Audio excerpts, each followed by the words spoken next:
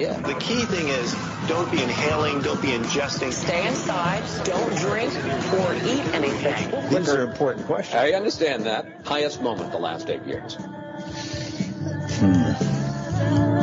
Highest moment the last 8 years. Well, I think the most important, the most compelling was 9/11 itself.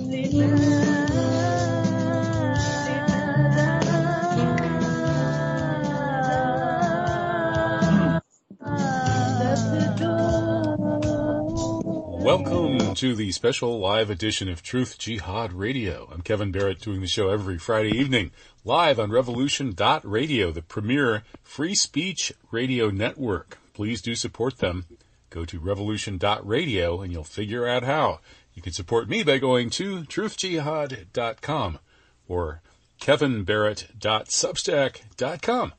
And you can pretty well figure out how by there too. Just subscribe to my Substack, stuff like that. Okay, tonight we have a controversial couple of hours. In the second hour, the controversy carries over from last week. Last week we had Ron Unz on talking about his examination of the World Mortality Database that you can get to through UC Berkeley.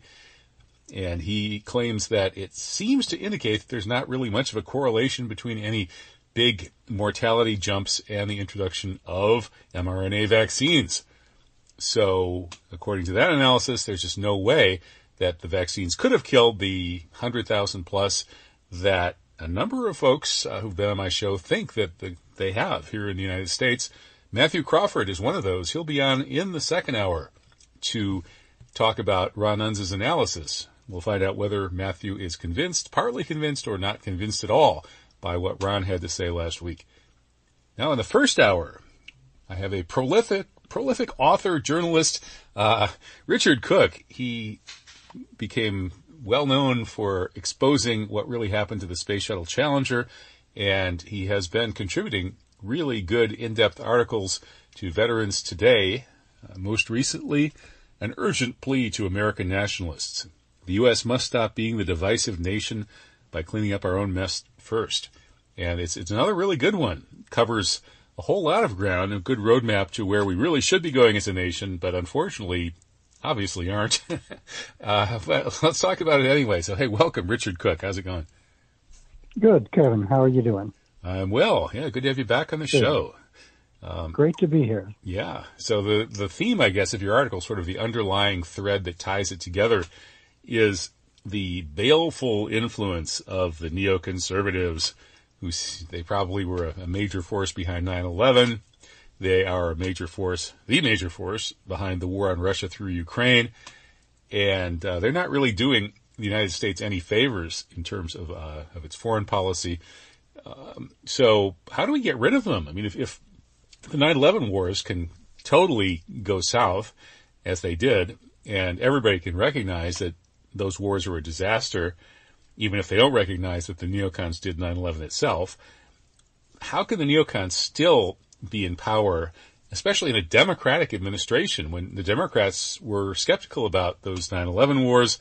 Neocons were the proponents, and the wars became incredible disasters, and somehow the neocons survived and became the dominant advisors to both parties, and now they're running the country in a Democratic administration and pushing us into World War III.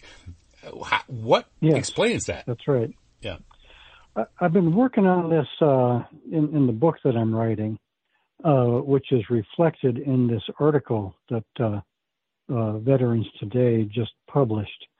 The neocons, of course, became the dominant party going back into the Reagan administration. And you can see the influence coming out of that period of time. I think probably the best expression of it was the Wolfowitz Doctrine, which the Assistant Secretary of Defense, Paul Wolfowitz, who was working under Dick Cheney, who was the Secretary of Defense during the first Iraq War, came out with this statement advocating for United States global military domination. Now, not that that was a new idea. because as I've also researched and will be publishing more about, this doctrine was actually fully articulated at the start of World War II. And the organization that was doing this was the Council on Foreign Relations, which of course was the Rockefeller-backed think tank that came out of the post-World War I era that paralleled similar groups in Great Britain, advocating for U.S. global military supremacy through and after World War II. And that's what fed into all of the national security organizations being set up by Truman. And it just continued, but it was really articulated most clearly during the Reagan military buildup, when Reagan came in, doubled the military budget, and he did that through an act of subterfuge. It was done by parties in the Reagan administration and the CIA, who began to portray Russia as much more powerful and much more of a threat than it really was at a time when the Soviet Union was beginning to break up. So they created this monster of an image of the Soviet Union. And then when Gorbachev came along to make peace with them, they promised Gorbachev that if he would meet them halfway, which meant in practice support the reunification of Germany under the model that the West had created in West Germany, then the U.S. would not advance 1 inch further east toward the Soviet Union. It reminds me of some of the promises that were made to the Native Americans back in the day. Yes, making these promises through the whole white men speak with forked tongue of the country, but this was a particularly harmful breaking of a pledge, and it was really Bill Clinton who had his own neocon cadres. You look at Madeleine Albright, for instance, as the best representative of that. And it was Clinton who started to move boundaries of NATO eastward. And the Soviet Union, well, Russia at that time, even asked to be included as a part of NATO. And of course, they were ignored. Now, when 9/11 happened and the Bush administration came in, that's when the neocons really hit their stride. The Project for a New American Century was a repetition of the Wolfowitz doctrine, but much more pointed in some of its objectives. For instance, they began to talk in the documents that came out of that about biological warfare aimed at particular genomes of particular nationalities. They said that would be a politically useful tool. Yes, exactly. And so all of this began to build up, and then the neocons went on a tear with the so-called War on Terror. That was entirely a neocon-driven enterprise. But by the end of the Bush-Cheney administration, with the horrible images coming out of the Abu Ghraib CIA torture operation, the economy was beginning to collapse through the financial meltdown. The whole situation had become so bad that the Bush's popularity ratings hit a unprecedented low of 14%. So I think it was pretty clear at that time that the Republican Party that had been pretty much running the show, even with the 8 years under Clinton, not really departing at all from the whole Republican war machine that was put in place by Reagan and just continued. But the the Republican Party by 2008 had become what I think we can fairly call roadkill. So Obama comes in, Obama changes nothing. Obama becomes the savior of the banks that are too big to fail, but his foreign policy stays the same. He has a surge in Iraq. He has a surge in Afghanistan. He becomes the poster boy for drone killings. He almost begins a new war in Syria, but that was preempted when Russia under Putin stepped in and essentially got Obama and his bombing program to back off. But they still did the same thing in Libya. They bombed Libya, they destroyed that nation, and so the neocons were still there, and they were still running the show, but they had slipped over into the Democratic Party.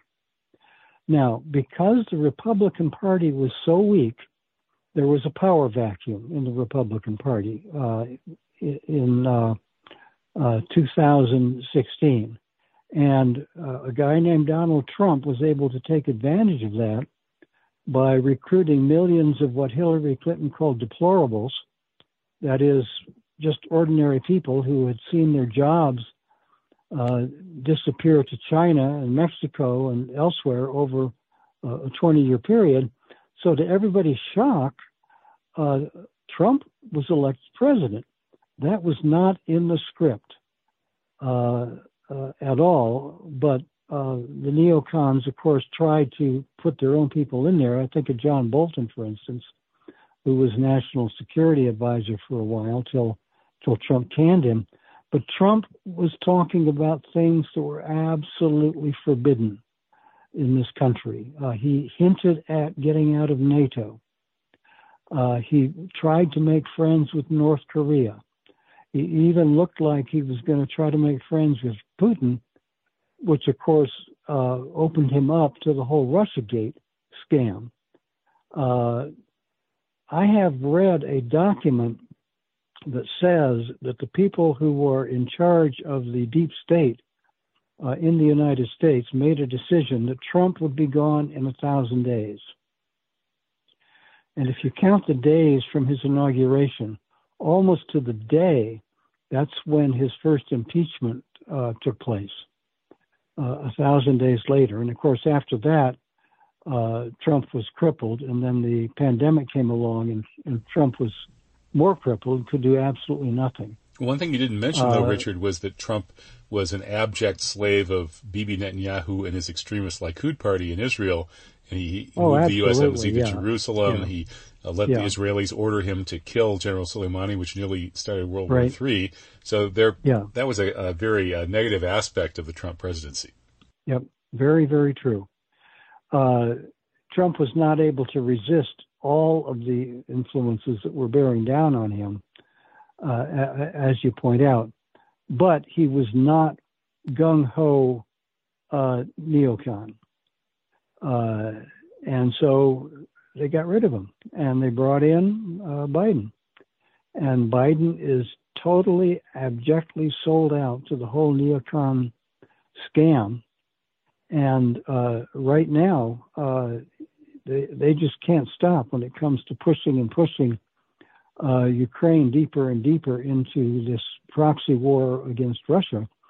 And nobody really knows where that's going to end. Let me mention one other aspect of Trump. Mm-hmm. I'm not so sure that Trump was all that much more anti-neocon than, let's say, Obama and Biden. I think it's just a different wing of the neocons. The wing of the neocons that were good with Trump were the Likud extremists that I mentioned, but also the anti-China extremists, because during Trump's watch, we had all-out trade war with China.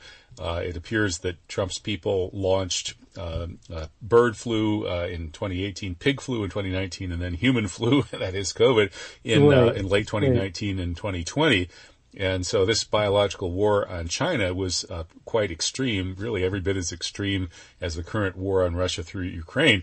So it just seems to me that you've got these two different wings of the neocons. On the one side, you've got the anti-Muslim, anti-Iran, pro-Israel and anti-China neocons, people like Steve Bannon, who's really just another neocon.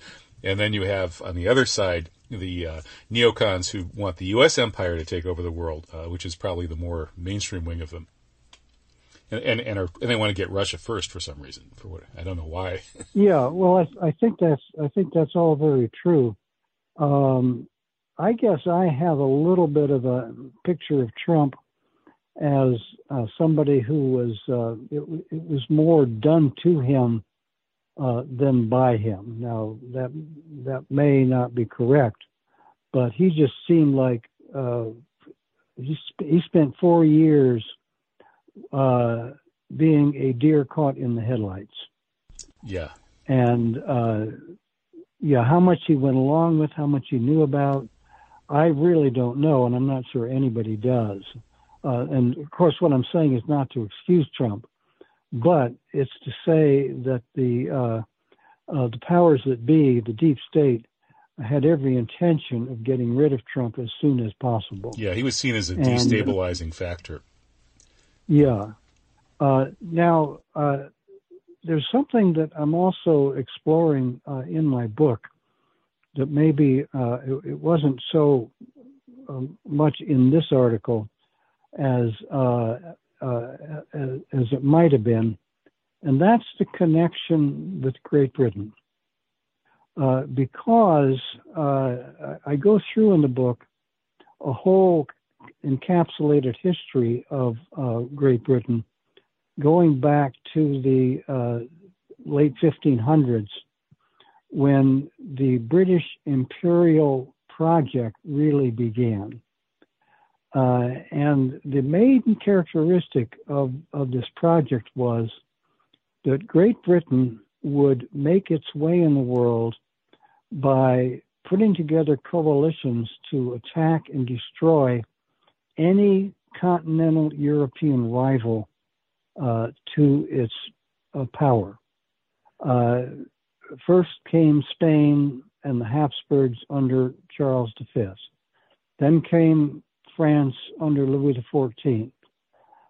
Then came the Dutch, but what happened with the Dutch was that the British and the Dutch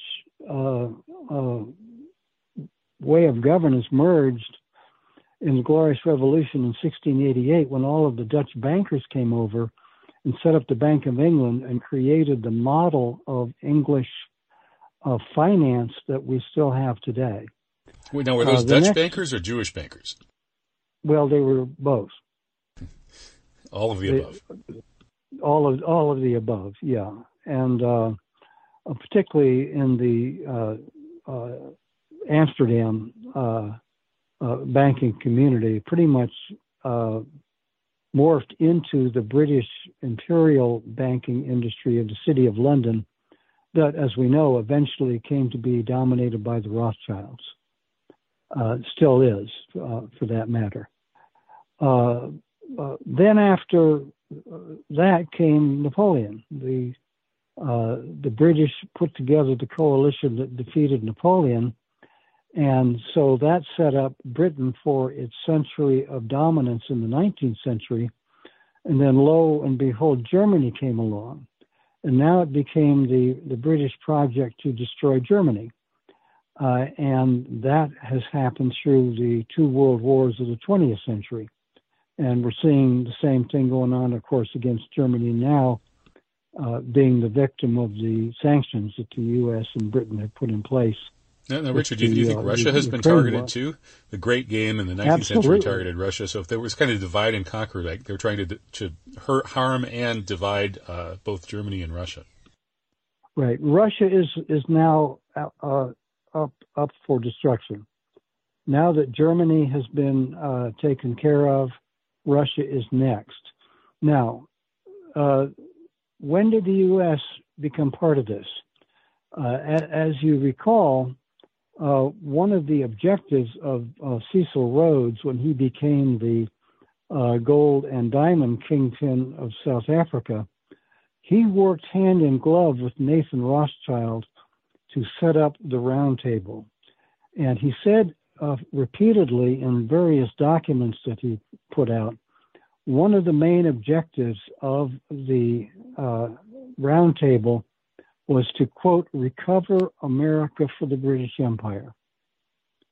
That was the goal that the British elite, who were financed by Rhodes and by Nathan Rothschild, took on as their primary driving motive as they went into the 20th century and prepared for World War I against Germany. And the main way this was accomplished, and it was done deliberately and consciously, was by the creation of the Federal Reserve in 1913. This was a project of the British banking system, of the Rothschilds. J.P. Morgan was one of their American agents, as were the Schiffs, who ran Kuhn Loeb, as were the Warburgs, who came over from Germany to set up the Federal Reserve. And what that did was it took away the congressional prerogative to create money under the U.S. Constitution and handed it over to the private banking industry run out of New York and London. That was the way that the British Empire recovered the United States. And, of course, the United States got right into World War I, even though the American public did not want to do that. The United States and Britain built Hitler's regime to take us into World War II. We were allied with Russia, with the Soviet Union in World War II.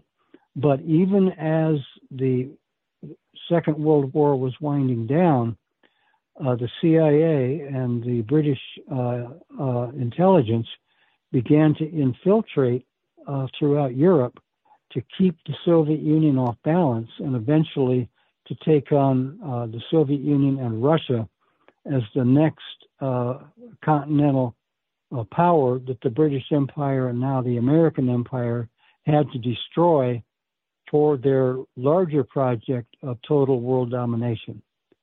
And so that's what's going on. So Richard, the obvious question that just leaps out to me here is that, as you mentioned, from the 19th century on through the 20th century, the Atlantic nations, the British Empire and then the American Empire that took it over, both used a sort of containment strategy, dividing and conquering Germany and Russia, the two biggest threats to have a really powerful Eurasian land empire or state. And they attacked and hobbled both Germany and Russia, and then set up the World Wars, which in large part, it seems to me, were designed to hobble Germany and Russia. And you might have mentioned the Bolshevik Revolution, which probably was used to hobble Russia. It was actually incited. Yeah, that was a New York bankers project, exactly. The Bolshevik Revolution. Exactly. So the Atlantic powers have been damaging and dividing and conquering Germany and Russia for 2 centuries. And that strategy is to make sure that no, allied movement of Germany and Russia emerges that could unite the Eurasian landmass and put an end to the rule of the world by these Atlantic powers. But today, rather than dividing and conquering the two main Eurasian land threats, namely Russia and China, and I guess we could throw Iran in there as a third party that's on the same wavelength, rather than dividing them and getting them to fight each other, it seems that now the neocons want to sort of fight them all at the same time. Now that strikes me as kind of stupid strategy. Do you agree? Yes, but I think let me just say one more word about the neocons. They've become kind of the shock troops for the imperial project. Kind of the ones who are there to do the dirty work for the people at the top who are running the show. And I think if you take a look at the details of how they have acted in some of these wars that have been going on. Just absolute ruthlessness, total destruction of whole nations. That's their signature right now, and they're doing it again in Ukraine. But why wouldn't they want to stir up trouble between China and Russia rather than driving Russia into China's arms? Oh, they did. They tried that. That was didn't work. A big part. That was a big part of Nixon's opening to China. Oh yeah, right. To get China on board and separate them from Russia. And but that was Nixon. That wasn't the neocons, and it was at that time Russia and China were almost on the brink of a nuclear war, as I understand it. It was Kissinger. yeah. So Kissinger isn't a neocon; he's a realist. Well, Kissinger is. He may not be quote unquote a neocon, but he's been part of the Rockefeller Rothschild cabal since day one, really. Even Cheney said that he would very frequently, during the Bush-Cheney years, he would have Kissinger come in and have frequent meetings with him to go over the strategies. And under Obama, I forget the name of the National Security Advisor. I've got this quote somewhere, but he said every morning when he gets into the office, he calls Dr. Kissinger. Right. Yeah, Kissinger. So Kissinger may not be a, quote, neocon, unquote, but he's at the very top of the controlling cabal. Who run the big show. He sort of signed on with the neocons after 9/11, it seems, where Brzezinski didn't, but Kissinger did. Yeah, he did. Kissinger did, yeah. And Brzezinski was very much against going after the Middle East the way the neocons were doing. He was more interested in Central and Eastern Europe than he was in the Middle East. But anyway, I think that we are at a point where the whole edifice has gotten to be so shaky. If you look at the monetary system, and this is another thing that I'm really trying to focus on in my book, is the financial collapse, because the financial collapse of 2008, 2009 was a major milestone in the overextension of the Anglo-American financial system. The amount of money that had to be pumped into the banking system is just incredible. The figure I have seen most recently, I'm reading this great book by Nomi Prinz. I don't know if you're familiar with her. She writes, she's written a book called All the President's Bankers, that covers the whole modern history of the relation between banking and high government policy. She's come up with a figure of $19 trillion, which was the amount of money that the Federal Reserve and the U.S. Treasury pumped into the American financial system to keep it from collapsing through all of the fraudulent schemes that had been run through the Bush-Cheney administration. And all of that is now debt overhang on the U.S. economy, and it's all been created out of thin air by the Federal Reserve. I mean, the Federal Reserve has billions of dollars in equity in big companies. They own a huge amount of the American economy. Nobody knows that.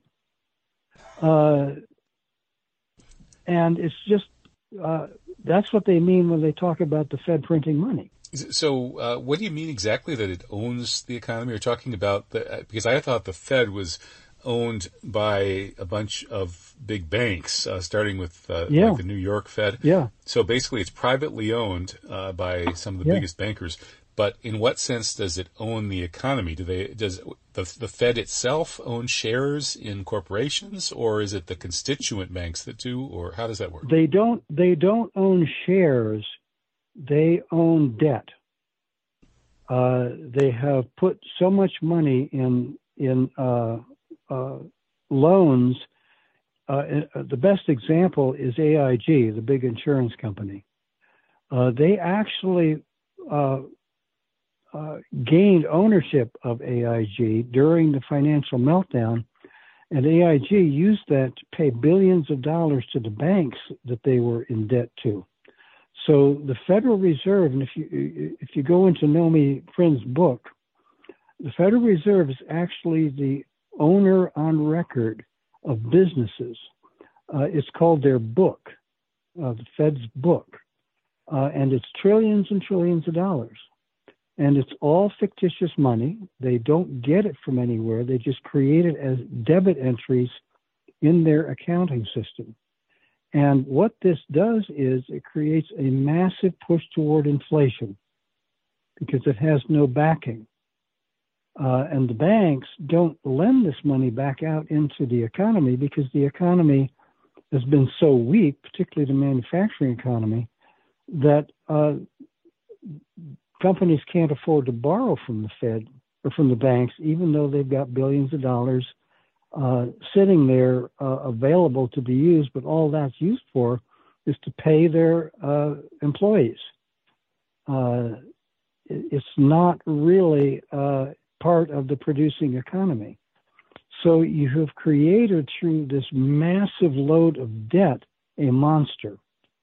And this monster has to be fed. An example, the Federal Reserve claims that it has raised interest rates to fight inflation, right? Mm-hmm. And there's a debate about whether that's a good idea. Yeah, because the inflation is not coming from people just jacking up prices, although there is some price gouging going on, but it's coming from supply chain issues having to do in part with the pandemic. The real reason the Federal Reserve is raising interest rates is that the world economy is so sick of the 0% interest rate regime that Bernanke put in to rescue the economy during the Great Recession that they would not invest money anymore in the U.S. economy unless the Fed began to jack up interest rates where they could get a return on their investment. So the increase in interest rates is to get foreign countries, particularly Japan, our biggest investor, to keep buying U.S. government securities and other debt instruments in the U.S. market.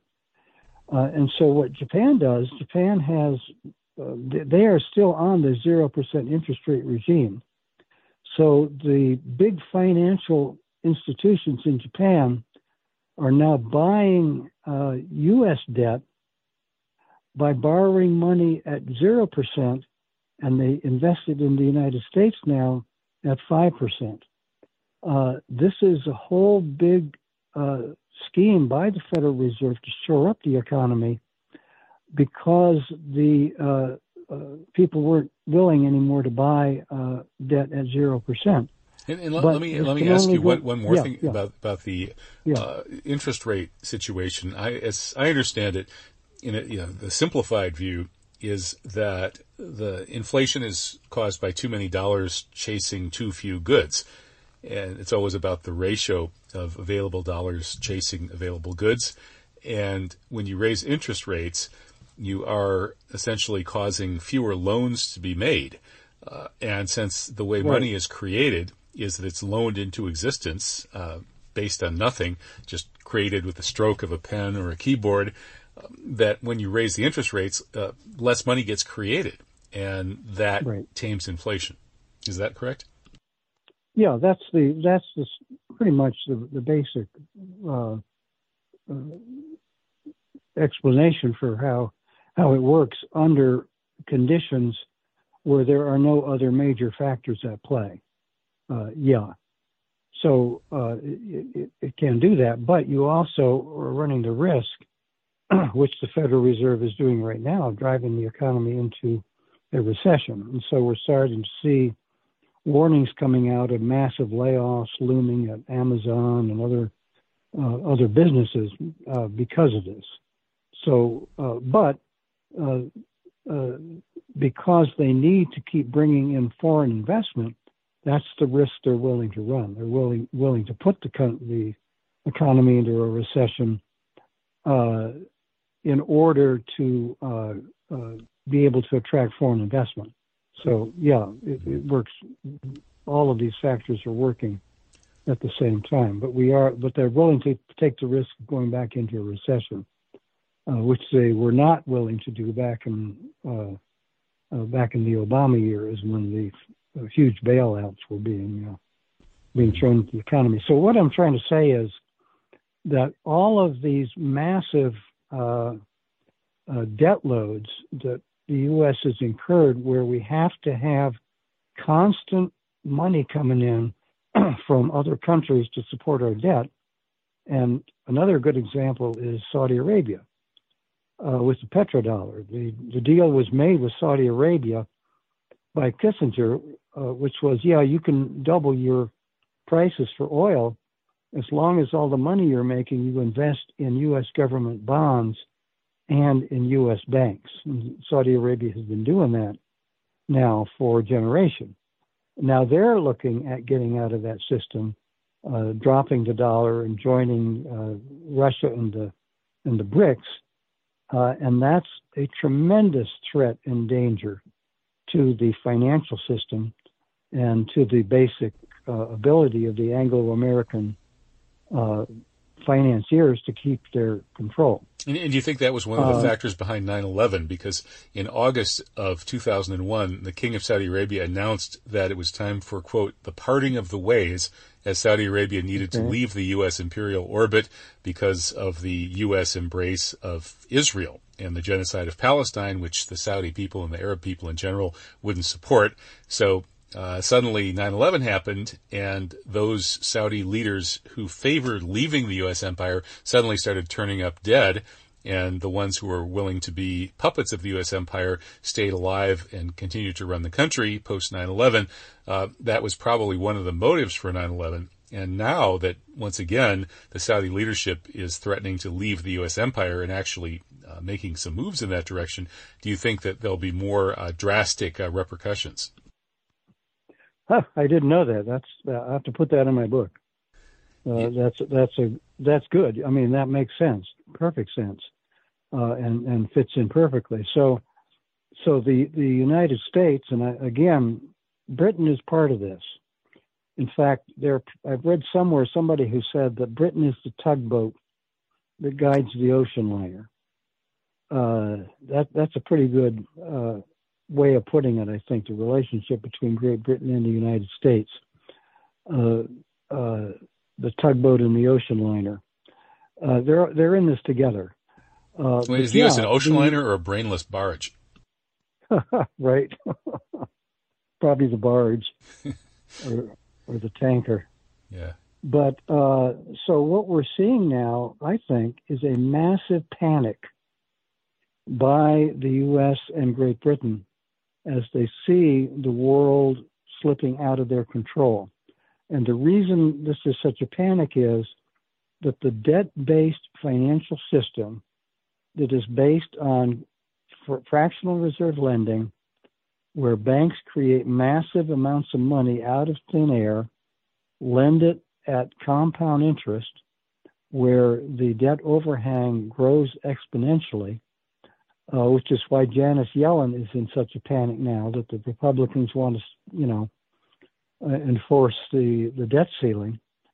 It all fits together. The system is it's like a monster with its mouth always open, always hungry, always has to be fed, and it has to be fed by the assets of other countries.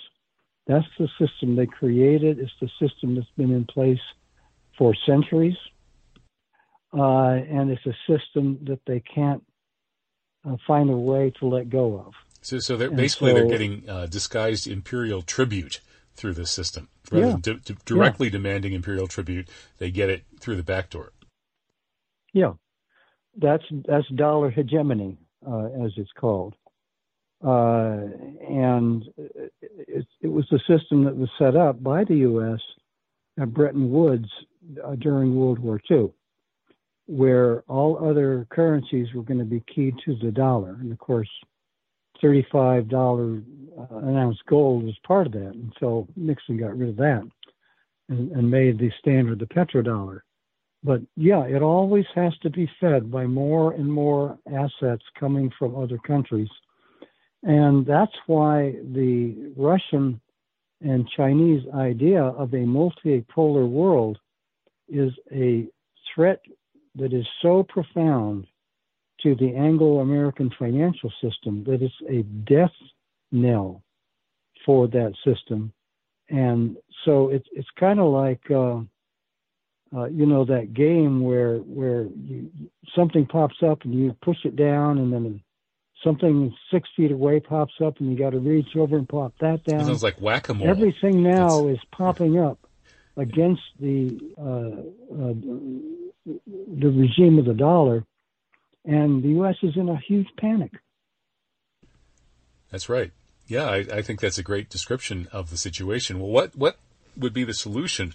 The two that I hear about would be there's the public banking solution that Ellen Brown advocates, right, which would be the Treasury getting back in charge of creating money, doing it transparently and in such a way as to maximize benefits to the majority of Americans. The Main Street economy would be the focus, get rid of a lot of the casino gambling and so on. And so that's one answer is public banking. And, of course, that's more or less what China actually does.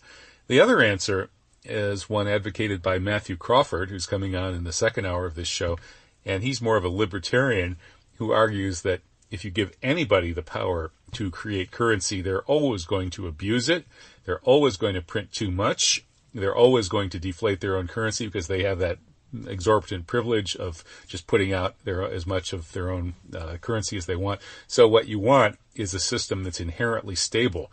And precious metals had a certain amount of that inherent stability. There was a limit on how much could be mined each year and so on. And then Bitcoin, he says, has the same kind, in fact, even more inherent stability. There's a limit to how many Bitcoins can be mined. And so with these kinds of systems, you have a currency that's not being created by some special privileged player, one node in the network, but rather it's distributed across the entire network. And that's what he advocates is that kind of either precious metals or better yet a Bitcoin type of system, and then a free market around that. So what's your take? Which do you vote for? Public banking or free market hard currency? Well, I'm in favor of the Constitution, and the Constitution says that Congress shall have the right to coin money and establish the value thereof. So that creates initially a public monetary system. So I'm on that side.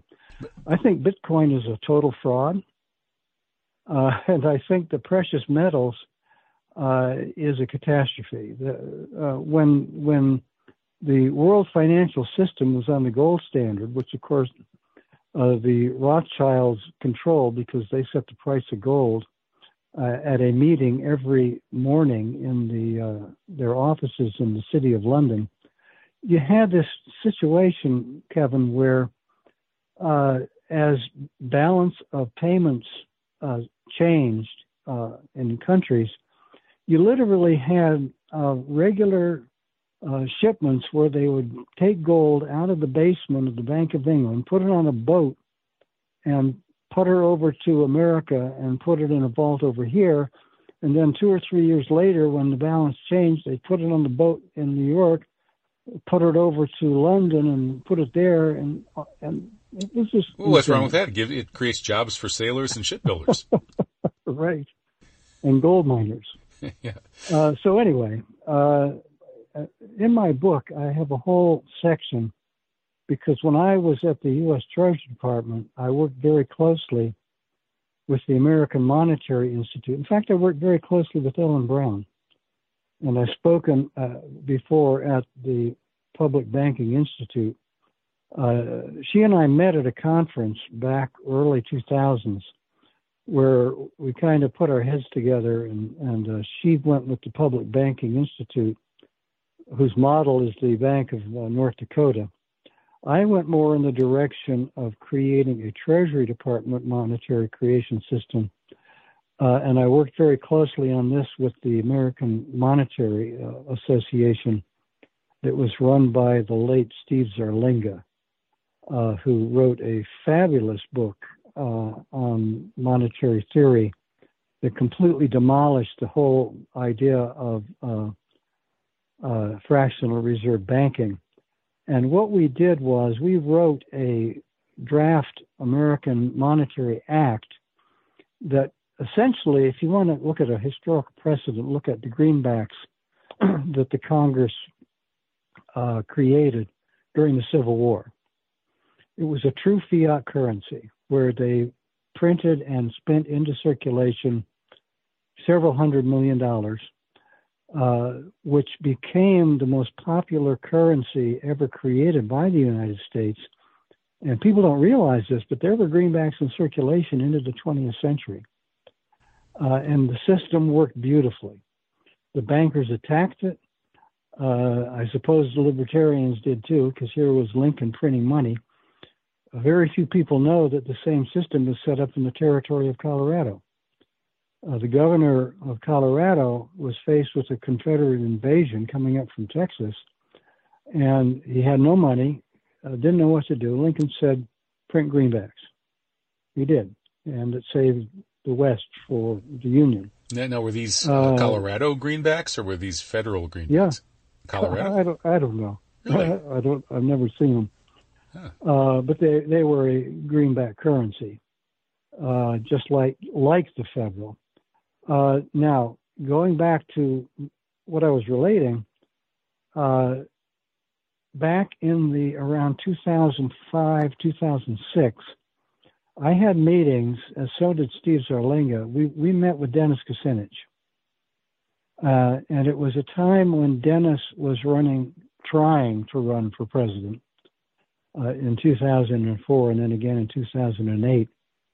And we got Dennis educated on monetary reform and on the history of the U.S. monetary system.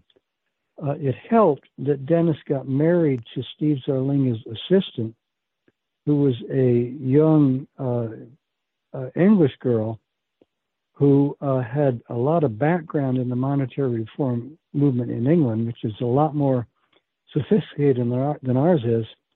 And in 2011, Dennis introduced in Congress what he called the NEED Act, National Emergency and Employment and Defense Act. It's the most advanced monetary reform legislation ever introduced in the United States Congress since the Civil War, since the Greenback era. And it abolished the Federal Reserve, which is an absolute necessity. It's the most corrupt institution on the planet. It should be abolished. And it incorporated all of the banking oversight and currency creation into a monetary authority that was put into the U.S. Department of the Treasury. Now, the libertarians will say, oh, well, they can print anything they want. They can finance more war, etc. Well, true. And that's why it has to be very, very carefully controlled by the political system. And of course, now, anytime anybody criticizes the Federal Reserve, Federal Reserve has to be politically independent. Otherwise, the politicians will get in there and do this. That's just baloney. Well, the fear is that the political system is always going to have, people are going to vote for printing money for themselves, basically. And so there's always going to be too much money printed that way. Another name of that is democracy, for the people to decide where their money should be spent. And obviously, you're going to have educated, intelligent people who are studying this thing and saying, well, this is the amount of money that can safely be allocated, but it'll come out through expenditures. It'll be spent largely on infrastructure, which was the main tenet of the American system that was created by the Republicans in first the Whigs and then the Republicans Lincoln was a big advocate of infrastructure spending, which is why he was so big on the railroads. And of course, it was the railroads that created the modern infrastructure for the United States. And the Germans copied the American system. The Russians copied the American system. And that's how they industrialized. And even the and Chinese the British hated the American system. The Chinese are doing it now. They're building high-speed rail with public banking. Absolutely. They're doing the American system. And if you go, there's a certain, you've probably heard of Lyndon LaRouche. Oh, sure, of course. Yeah, I have. One of his disciples, Matt Arrett, is a regular guest here. Yeah, and this was his whole thing. Control of the banking system by this federal government in order to create a national infrastructure as the backbone of the economic system. So yeah, China's doing it. They're doing what the Americans did after the Civil War when we built the most powerful industrial machine on earth. Yeah, China's doing it now. So that's kind of ironic, isn't it? It's very ironic. The big fight, the U.S. versus China, clash the titans to determine who rules the world, features the Chinese running the American system, and then the Americas running this ancient, pre-American Revolution British bankster system. Yeah, the bankster system. That's absolutely right. And I guess we're getting down to the end of the talk, we have about 4 minutes left. But what the United States should do right now is, other than implementing the Kucinich legislation, make friends with Russia and make friends with China, and let Europe merge with Russia, as they should, naturally. Russia's part of Europe, and create a worldwide system based upon public financing of infrastructure. The Belt and Road Initiative. We should connect our own Belt and Road from the U.S. In fact, there was a plan in place that was being talked about to extend the U.S. rail system up through British Columbia, Alaska, across the Bering Strait, and I believe that Putin has proposed a tunnel under the Bering Strait to connect with the American. I'm ready to catch a train here in Wisconsin and ride all the way, across the Trans-Siberian Express to Moscow. Yeah. I mean, visit Ed Snowden. That idea was broached in the 1900s when they were building the Trans-Siberian Express. There were people in the U.S. and Russia who were talking about connecting our system with theirs. Right. Over the Bering Strait. And we could kind of be the biggest single factor in the Western Hemisphere side of Belt and Road. And that's what Al McCoy is advocating in his latest piece, which I'm going to talk about on False Flag Weekly News tomorrow.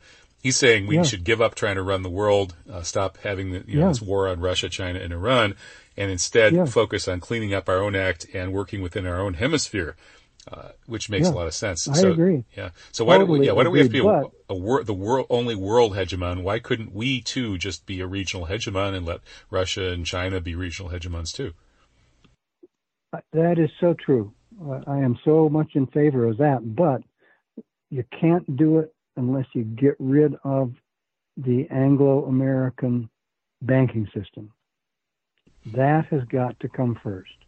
And that's what the Occupy movement saw. They were sort of ahead of their time. Yeah, they did. They were absolutely right. Yeah. So they got run out of the park. Yeah, Occupy had it. I knew people in Occupy. Mm-hmm. I worked with them in Roanoke. And the French Yellow Vests, many of them at least, seem to understand this too. So, yes. It keeps cropping up. One of these days, one of these movements really, needs to break through and actually win. Right. So abolish the Fed. That's number one. And the Fed. Abolish the Fed, set up a greenback system like Lincoln did, and then we're ready to go. Okay. Well, that makes sense to me, actually. And so Good. Are you running for president? I'm a little old for that right now. I hope to get this book written. Okay. Yeah, well, if somebody has your program and runs for president, I'll probably vote for them, that's for sure. Well, maybe Douglas McGregor will run. Oh, that would be great, wouldn't it? That would be nice, yeah. I don't know who he means by the American Nationalists, so I hope he's got a group behind him. But the Kucinich legislation is in the platform of the Green Party. Mm-hmm. That's interesting because, yeah, the Green Party in Europe, of course, is totally on board with the war on Russia. They're crazy. But the American Green Party, and I know the people very well, I was even talking way back about actually running for vice president for the Green Party on this platform. That didn't happen, but they did adopt the Kucinich legislation as their platform. And they are pushing that out there whenever they can. Excellent. It's a great bunch of people. You know, I did interview Kucinich a while back. We didn't really get into this stuff. I would have liked to hear more about that. Yeah. And also about really his work to he wanted to expose 9/11, of course, which is, you know, one of the crimes of this elite that needs to be overthrown. Yeah. Well, I'm glad that he escaped with his sanity and his life intact. You see what happened to Paul Wellstone. Right. Yeah, absolutely. It's Dennis is a great man, in my opinion. He's a true American hero. Yeah, I was very impressed with him too. And you know, he's apparently been dodging assassination attempts since way back when he was mayor of Cleveland. Well, so that says something. When he was a kid. Yeah, absolutely. Well, we hit the end of the hour. We have the bumper music playing now. So thank you so much, Richard Cook. It's always great talking with you. Thank you, Kevin. I enjoyed it. Okay, great article. That's Richard Cook back in the second hour with Matthew Crawford, who's going to respond to Ron Unz's articles arguing that the mortality statistics show that the vaccines can't be killing huge numbers of people. Well, Matthew Crawford said it was 200,000 Americans killed by COVID vaccines. We'll see whether he's changed his mind in the second hour. Stick around.